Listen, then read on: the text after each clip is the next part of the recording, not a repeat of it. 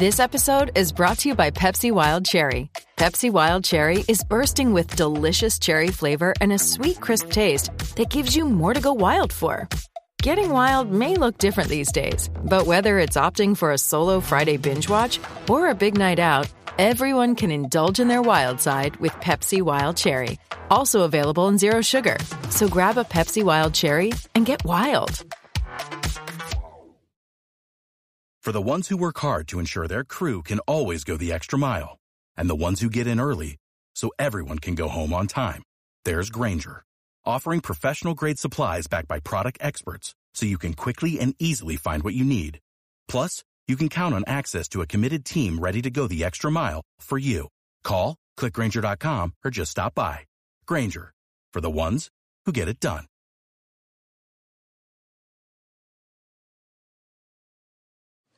Do you know what I use to record these podcasts? It's Anchor by Spotify. It's the easiest way to make a podcast with everything you need all in one place. Let me explain. Anchor has tools that allow you to record and edit your podcast right from your phone or a computer. It's all really, really easy. It's all really intuitive. When hosting on Anchor, you can distribute your podcast on listening platforms like Spotify, Apple Podcasts, and more. It's everything you need to make a podcast. Good morning. Welcome to Breakfast with Kent for Monday, December 21st, 2020. Brought to you by the great people at Today's Dentistry. Dr. Mike O'Neill, the best dentist that there is in the world. For goodness sake, why not hire him as your dentist? Please, I did it 27 years ago. I've never been happier with my dental health. You will feel exactly the same way, I promise. 317-849-2933. Let's talk about the Colts. Colts really good yesterday. Could have lost, but they didn't. They were really good. They win 27-20 over the Houston Texans at Lucas Oil Stadium in a game that was eerily similar to the one that was played 2 weeks ago in Houston against these same two teams. You know, it comes down to mistakes, doesn't it? The Texans, they make a mistake. Darius Leonard makes a play. Bobby Okereke falls on the football. The Colts, they wind up winning a game that they might have lost otherwise. The Texans were driving with under 30 seconds left in the game, got to within the 5. Darius Leonard punches out the football. It rolls into the end zone. Bobby Okereke falls on it. Boom. Game. Very similar to what happened in Houston, right? The Colts on the precipice of losing. Suddenly, a bad snap, a fumble, and the Colts recover, and the game ends. That's the National Football League. You're this far away from losing almost every week. And the Colts, with two games left in this regular season for the entire NFL, minus the Steelers and the Bengals, and we'll get to that in a minute.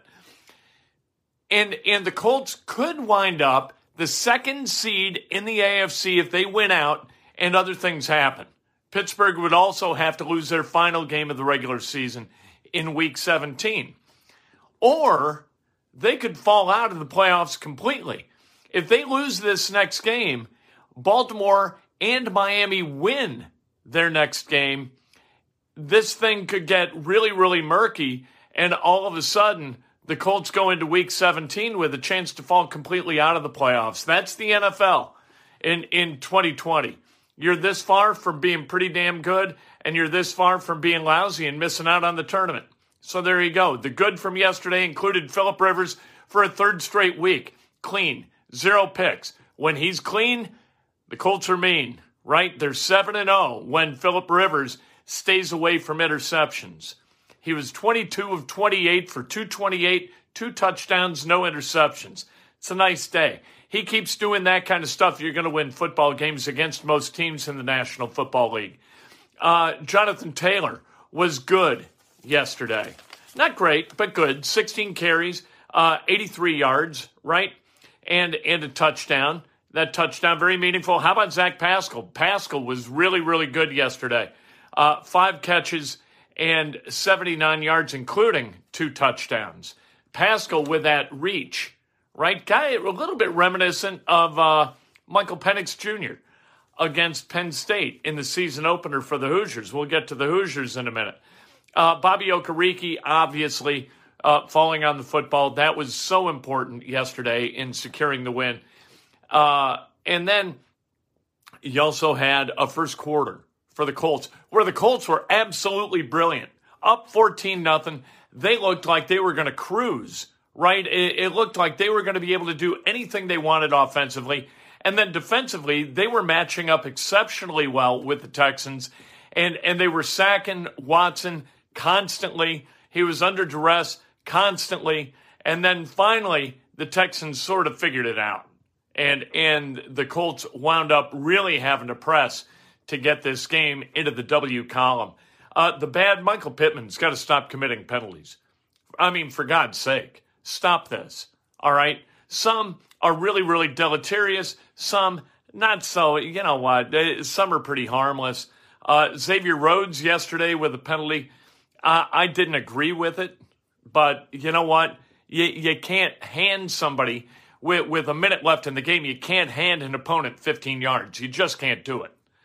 They got to get better at that. I thought Matt Eberflus, this was not one of his better games as a defensive coordinator for the Colts. I usually kind of give him a pass, but I thought yesterday the Colts on both sides of the ball really tried to outsmart themselves. I think that they're a better team than the Texans on both sides of the ball. And when you've got when you've got an advantage in personnel, take advantage of it. All right, let your guys win. You don't need to scheme your way to victory. I thought Eberflus tried to scheme his way to victory. I thought Reich did the same thing offensively. One of the good things yesterday, though, Reich, with that challenge on the spot, right, brought up a 3rd and 1 rather than giving the Texans a first down. The spot on the field was preposterous. I thought it was 2 yards wrong, for God's sake. That should never happen, and it really rarely happens in the NFL. Reich challenges the spot. They mark it at about the 6.5, a yard short of the line to gain. Then there's a false start, cleverly prompted by the Colts in their little shift up front. They shifted up front and drew the Texans into that penalty. And as a result, you got 3rd and 6. They don't get it, and they kick a field goal instead of what likely would have been a touchdown. Colts kind of figured out a way through their brain to save themselves 4 points. That was important. But I thought that Eberflus, not a great game. I didn't like, late in the first half, I didn't like 3rd and 2, and they give about a 10-yard cushion at corner. I didn't understand that. There were a couple things where I was like, hey. And Darius Leonard, my God. You know what, Darius, go ahead and hit Watson, would you? On that blitz, you come in clean, and you run right by him. You sprint right by him like, you know, the guy with the ball wasn't important. Like you were going to get a sandwich at concessions. You ran right by him. I'm not sure where you stopped. So that's the good and the bad. The ugly for the Colts yesterday, there was no ugly. There's no ugly when you win. You win. We don't argue with winning. We don't claim something to be ugly after a win. We stop doing that. All right, Steelers, Bengals tonight. This is kind of good. The Steelers have lost their last 2. They got the Bengals tonight, and then they play the Colts on short rest this coming Sunday. I think Colts got a shooter's chance in Pittsburgh against the Steelers, and it's going to be a big game. You lose that game, and a couple other things happen, and all of a sudden that game against the Jaguars is huge in Week 17. If you don't finish your business against the Jaguars, if you lose to the Steelers, you could wind up on the outside looking in when it comes meaningful games in January and playing in the playoffs. They could, like I said, could be a number 2 seed, could fall out of the playoffs still with 2. They're 10-4. You should be in the playoffs, right? IU got screwed by the College Football Playoff Committee, the Bowl Committee, assigned to the Outback Bowl. How is that possible? Iowa State lost to Louisiana. How is it possible that Indiana gets overlooked? Indiana beat Penn State, beat Michigan State, beat Wisconsin handily, and competed at a level with Ohio State that nobody else in the Big Ten did. How in the world is Indiana not in a New Year's Six bowl? You know what? Here's the answer to that question. we should be thrilled that Indiana is good enough to be overlooked. Indiana being screwed is maybe a greater sign of progress than it would be if they went to like the Fiesta Bowl. I don't mind them going to the Outback Bowl. The Outback Bowl's in Tampa. From Indianapolis, easy in, easy out. Everybody from Chicago and Indiana, they got second homes in Southwest Florida. What's the problem? Are we really worried? Are we going to get that haughty? Are we going to become those people? Oh my, like Texas A&M? Texas A&M, please. Are you out of your mind? Alabama beat you by 1 million. Absolutely trucked you. So we're going to turn into those people down in College Station. Oh, we deserve this. We deserve that. Deserve's got nothing to do with it. You know what? Do this for 4 or 5 years. And then we can become haughty enough to worry about this kind of thing. Otherwise, let's keep our mouths shut, go to Tampa, have a great time, and enjoy ourselves. For God's sake, are you kidding? What is this?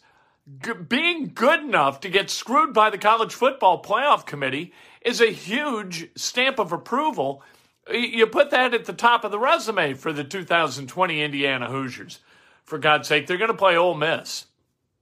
Ole Miss has got like a losing record, don't they? What are we doing?